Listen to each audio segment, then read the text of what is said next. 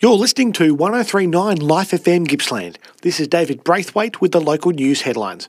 Revelations in the media that there will be virtually no Victorian road resurfacing program this financial year are an indictment on the state government's financial mismanagement, according to Gippsland South MP Danny O'Brien. Mr O'Brien, who was also the Shadow Minister for Roads and Road Safety, said a 45% cut to the roads maintenance budget since 2020, including a further 25% cut in this year's budget, was hurting Victorian motorists.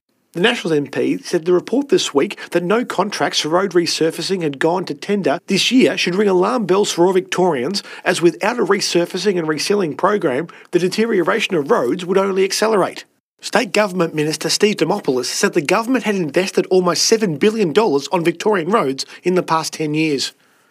Morwell Police are appealing for public assistance to help reunite a missing vehicle with its owner in Morwell. It's believed a woman with dementia had lost her blue 2014 Suzuki Swift sedan bearing the registration 1BS8TT. The vehicle was last seen at Mid-Valley Shopping Centre Morwell about 9:30am on April 5th. It's unclear if the blue Swift has been driven since. The owner, an 87-year-old woman, is known to frequent the Morwell, Moe, Churchill and Traralgon areas. There is currently no offence in relation to the vehicle, but officers would simply like to offer assistance to the family. Anyone who has seen the car or has information has been asked to phone Crime Stoppers on 1800 333 000.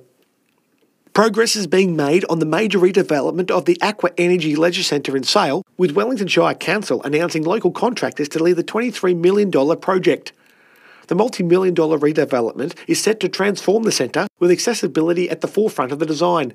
Once complete, the redeveloped facility will boast an entirely new wet area, including a new state-of-the-art 25-metre pool and hall, zero-depth water play area, fully accessible single-level pool deck for universal access, new change facilities, new sauna, and a dedicated learn-to-swim office and coordination space, while the gym will see 24-hour access provided. Wellington Shire Mayor Ian Bye said the redevelopment was a once-in-a-generation project which would deliver state-of-the-art aquatic facilities to the Wellington community.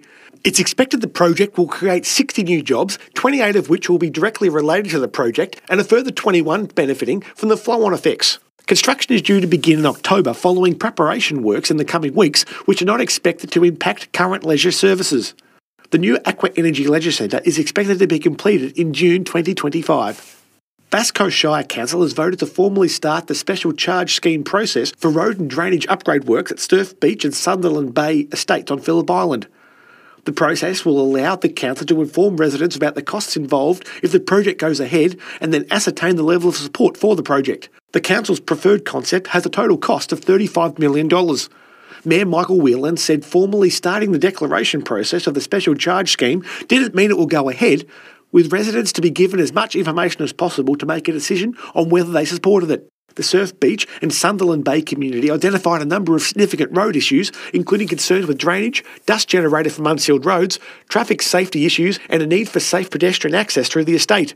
The plan was developed following extensive community engagement and reflected Bass Coast Shire Council's urban road and drainage improvement policy, which identified the estates as the highest priority areas for possible infrastructure upgrades within the Shire. The preferred option, the lowest cost presented, includes road sealing, curb and channel, underground drainage, meandering footpaths on only the main connector roads, road narrowings to slow traffic, and vegetated swale drains at selected locations. If the project proceeds, the council will contribute $8.4 million over a 3-year construction period. The contribution to the cost of the proposed scheme for each individual property included in the scheme is estimated to be in the order of $5,000 to $78,000, depending on lot size, frontage and other various discounts applied. The average cost per property will be $25,616 and can be paid as a lump sum or via a payment plan. Special charge schemes have been used to upgrade the roads and drainage in other areas of Bass Coast Shire, including Cowes and South Dudley. If more than half of property owners lodge objections to the proposed special charge scheme, the project won't proceed. Meanwhile, Bass Coast Shire Council this week endorsed a name for the new cultural centre in Cowes. 65% of people who took part in the public vote chose the local Indigenous name Burnay Neat, which means gathered together. The council will now submit the name to the State Government's Registrar of Geographic Names for final approval.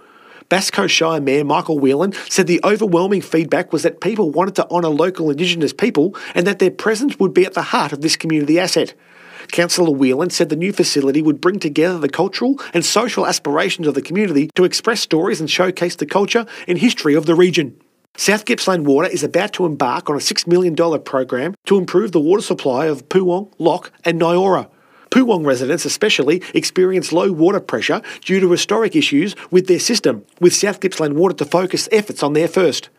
South Gippsland Water Managing Director Robert Murphy said historically some Poowong residents were connected to the distribution system rather than the reticulation network.